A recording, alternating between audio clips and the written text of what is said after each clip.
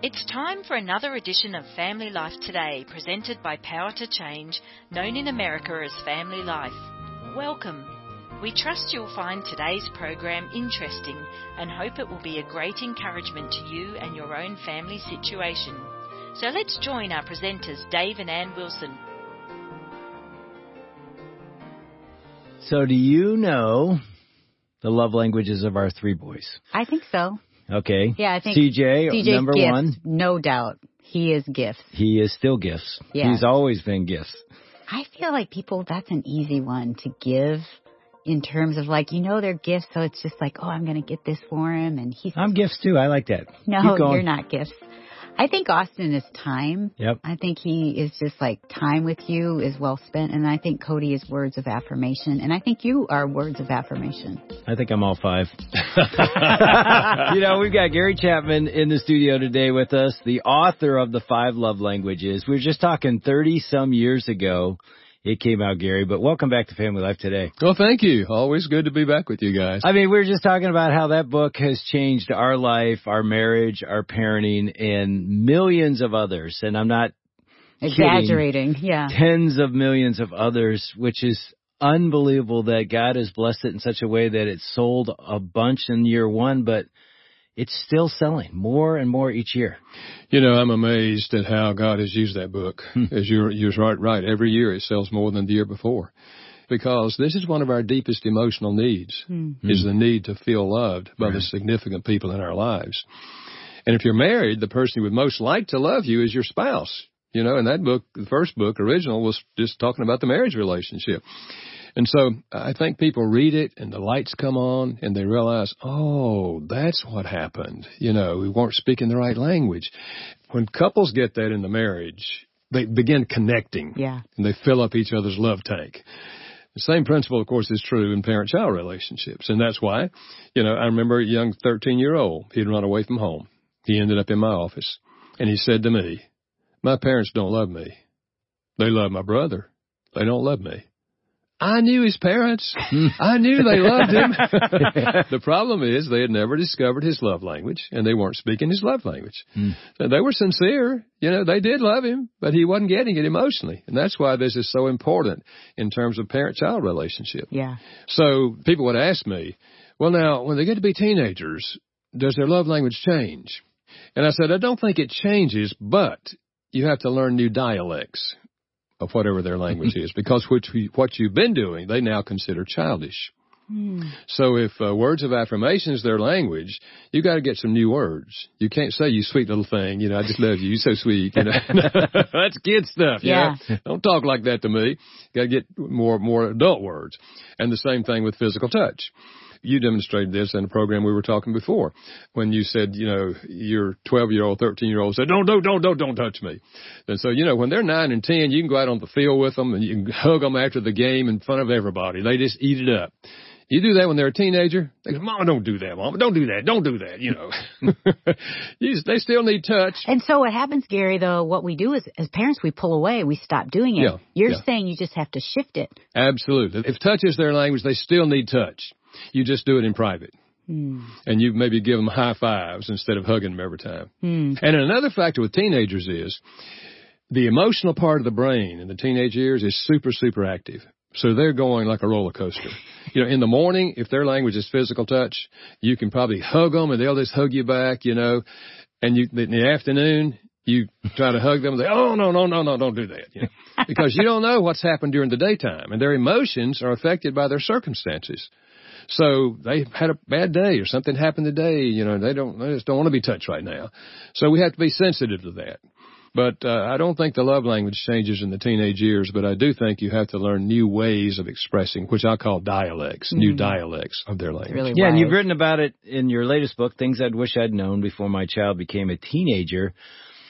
Let's walk through those 5, In fact, we had some fun before you came in here, Gary. Our team, they put together the 5 love languages that teenagers show toward their parents. And I might have thrown in a little help as well. Teens throwback sarcasm, eye rolls. Number 3, procrastination, know-it-allism, or hiding behind my phone. Or here's an extra sixth one. The bonus one is the dad joke unappreciation love language. Underappreciation. Underappreciation, yeah. They don't appreciate our dad jokes anymore. Anyway, those are just jokes. But yeah, I wouldn't call those love languages, but I would say they're true. Yes. And every parent just heard those and thought, yes, yes, yes. How do I That's get what I beyond get that? from my teen. Yeah. But you've already talked about physical touch with a teenager is different than with a 10-year-old or a 5-year-old. Words of affirmation. How would you edit that or have a different dialect as they hit the teen years? Yeah, I think in the teenage years you have to use more adult words to them. They need affirming words, but you're looking for things about them. You know, I noticed at the ball game the other night when John missed that shot, you went over there and you encouraged him. Man, you know he felt badly about missing the shot. That's good, man. When you give an encouraging word to somebody, that's just super. So you look for things that they're doing that you can really affirm. You wouldn't have said that when they were 5 years old, but you're saying it now. You're looking for things that they're involved in now and affirming them for things that they're doing now. Or, you know, to say, hey, I really appreciate you taking the trash out. You know, that was very meaningful to me. Just looking for things around the house that the teen's doing that you can affirm them for. So I think it's just looking for different kind of words. Yeah. So you got the physical touch, you got the words. Now, with the words, how do you balance truth-telling? Mm-hmm. You know, it's going to come out negative or harsh, but, you know, they're teenagers. They're making, like you said, they're up and down. They may be making some poor decisions. You need to speak not affirming words. Yeah. At times. How do you balance that? Let's give an example. Let's say this teenager's in the kitchen. It feels like every time they're in the kitchen, they leave a huge mess. Everything's out. They made a sandwich. The bread's out. That can't be one of our kids. All the cupboards are open. There's junk everywhere. And then they leave their dishes in the other room. I think what you do is you affirm them for something that is positive about them. You say, you know, John, I just want to share this with you. I appreciate the fact that you tell them something that you really appreciate about them. And can I just give you one suggestion that would make you even better? And then you tell them the thing that you think would make them better about, you know, leaving stuff in the kitchen, whatever, you know. Yeah. So I think that way you've affirmed them. Like with adults I'm talking to, I say, if a wife's going to bring up something that her husband needs to change, tell him 3 things you like about him first. And then tell him. Does he ever go, okay, it's coming. What's You're on number 2, so. But you're saying it still helps. Yeah.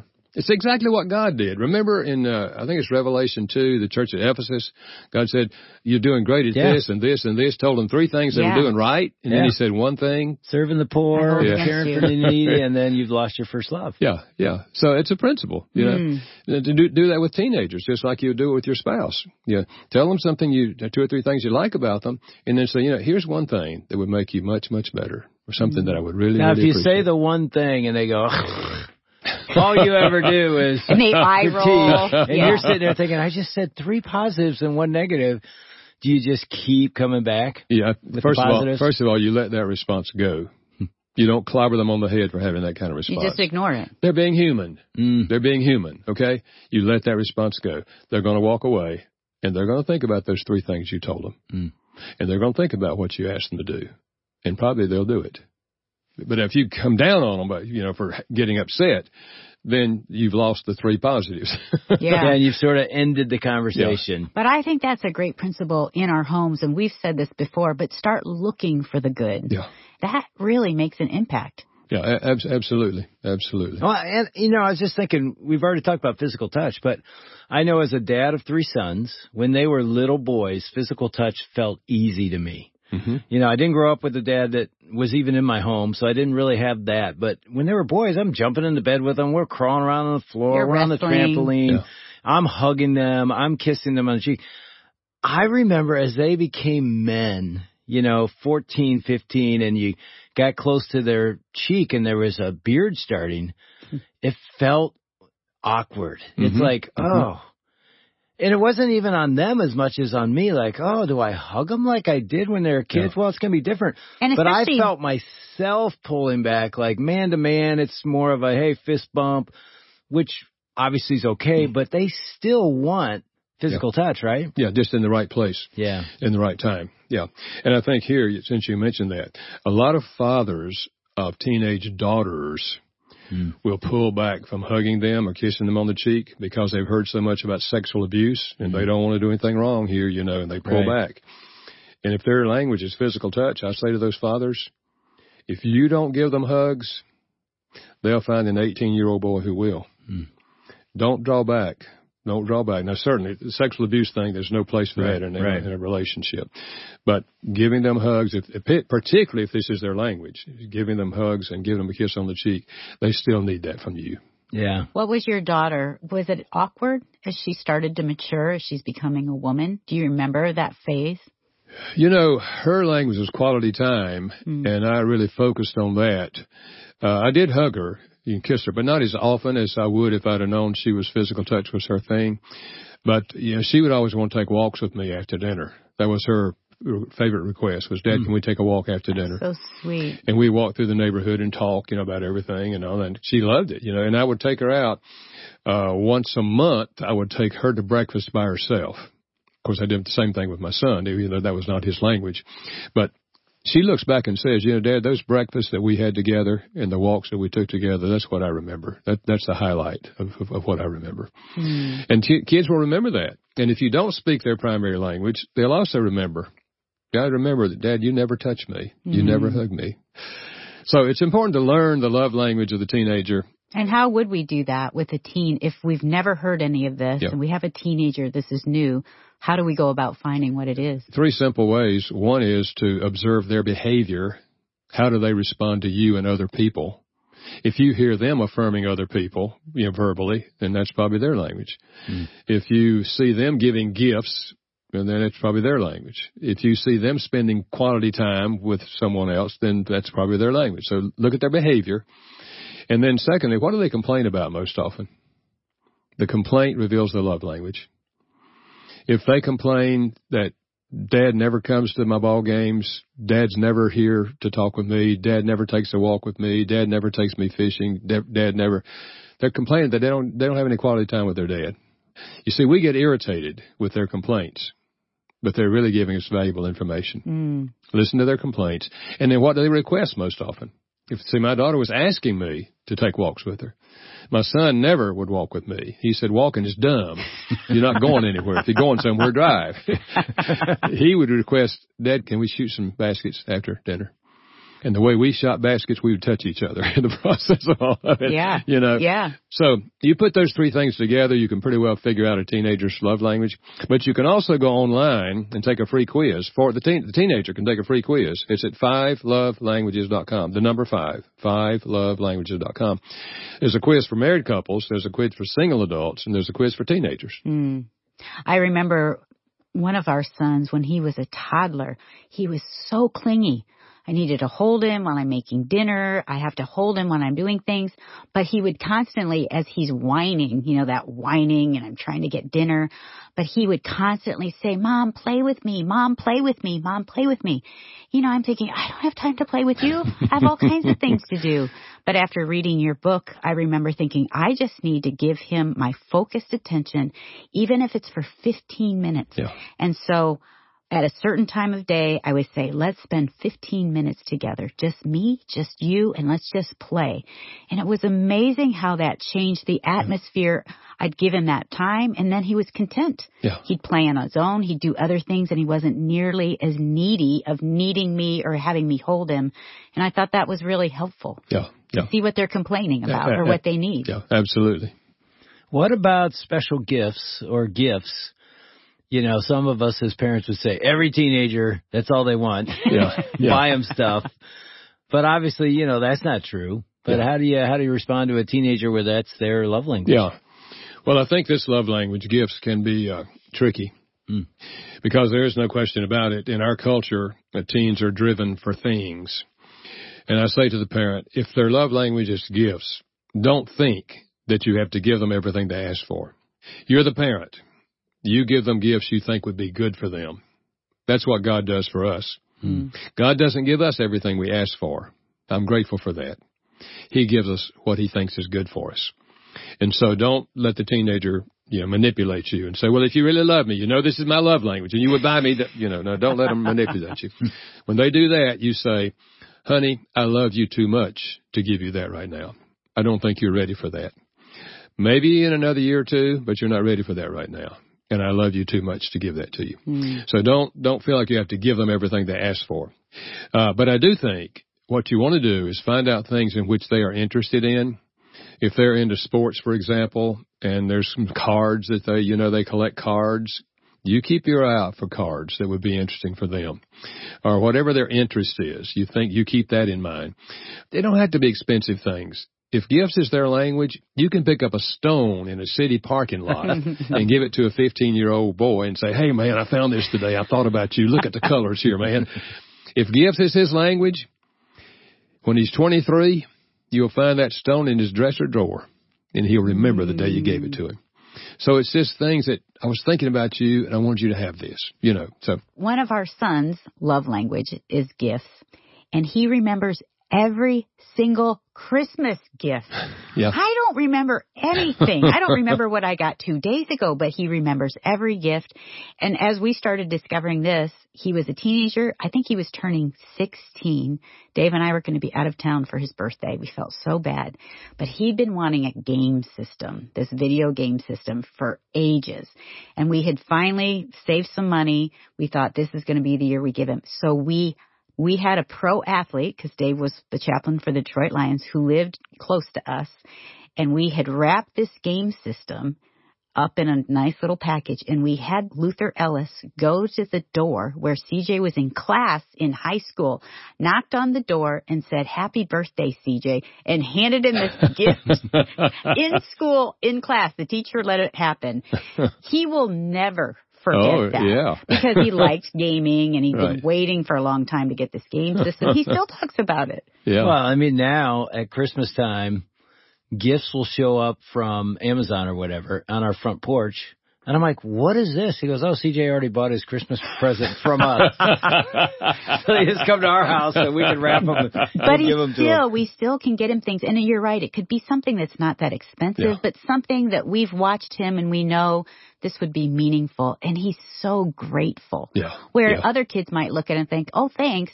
But for him, it's a big deal. Oh, yeah, it's huge. It's huge. Well, what about, we haven't talked about acts of service.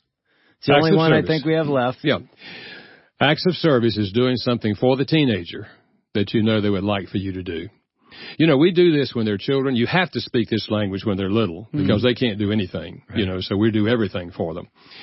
As they get to be teenagers, we also speak this language by teaching them to do things for themselves. So you take their interest. If they're interested, for example, in cooking, then you spend time teaching them how to cook. That is a huge act of service. Our granddaughter, at the age of 14, could cook a full meal. And from that point on, she cooked every one of her birthday cakes because she wanted to decorate it her way, So teaching them to do things for themselves. Listen, I encourage parents to think in terms of, what would I like my children to be able to do by the time they're 18 years old? Because at 18, typically, they're going off to college, or they're going to join the military, or they're going to get a job, we hope, they're going to do something. So by the time they get to be 18, what would you like for them to know how to do? And let the teenager tell you things that they would like to learn how to do. Maybe they'd like to learn how to change a tire on a car. Well, they're not going to learn that at the university or in the military, So whatever their interest is, teach them to do these things. I was speaking to a group of professional football players some time ago, and around the table, it was just 4 or 5 couples, and one of them said, Dr. Chapman, here's the thing. We've been thinking about what are we going to do when we age out of football, because the only thing we know how to do is play football. Ever since we were kids, that's all we've known how to do. And every one of them chimed in and said the same thing. And one of them said, I'm teaching my son how to run a lawnmower because I never learned. So this language is spoken not only by doing things for the teenager, and certainly there would be things you could do for them, but also teaching them to do things that they would like to learn how to do themselves. We've been around a 3-year-old grandson a lot the last few days, and we both know this about him. If we have a job to do, he wants to be right with us. So we said, hey, Bryce, you want to wash the car with us? He's ecstatic. Oh, yeah. You know, he's helping us, and he'll say this, what else can I help you with? Mm. What else do we need to do? Do we have some jobs to do? So kind of watching that, would you say he probably has? Yeah, I would guess that's his language. Yeah. Yeah. Because Jenna, his mom, said, if I need a little time for myself, I'll say to Bryce, do you want to do the dishes? And he'll stand up there for 15 minutes doing the dishes, fully content, so happy. And so that's a really good clue. Yeah. If you find your kids loving Yeah. chores around the house or helping you do the laundry, that could be maybe Yeah, absolutely. their love language. Absolutely. Listening to you talk about that inspires me. Of course, my kids are older, and so are yours. But if I'm a young parent or even have kids coming into the teenage years, I should want to be the expert on my kids. Absolutely. No teacher, no friend should know them better than I do. And that's, like you said earlier, opening your eyes, watching, and then taking action based on what you see. Yeah. I mean, that's a great step for a parent. You know, parents can learn the child's love language by the time they are 3 or 4 years old by observing their behavior. My son's love language is physical touch. When he was that age, I would come home in the afternoon. He would run to the door, grab my leg, and climb all over me. He's touching me because he wants to be touched. Yeah. Our daughter never did that. At that age, she would say, Daddy, come into my room. I want to show you something. She wanted quality time. She wanted my undivided attention. So it's there very early for parents of young children. The love language is there very early, and you can discover it simply by observing their behavior. We want to thank Dave and Ann Wilson and their team for another edition of Family Life Today. Although our programs are produced in America, the issues facing families like forgiveness, communication, and taking care of our kids transcend national borders. These issues profoundly affect relationships everywhere. In Australia, Family Life is known as Power to Change, and our mission is to effectively develop godly families, the kind of families that change the world one home at a time. A key part of our mission includes strengthening marriages and families all around the world. We want to do whatever we can to bring timeless truths to the challenges you face as you seek to strengthen your family and join us in changing the world. Marriage is a beautiful thing when it's working well, but when it's not, it can stretch us beyond what we ever thought possible. Would you be willing to contribute to our Save a Marriage Fund, used to help sponsor everyday Australian couples who are on the brink? To give a gift, please navigate to our website at families.powertochange.org.au under the Helping Couples tab. Until tomorrow at the same time, God's richest blessings on your family.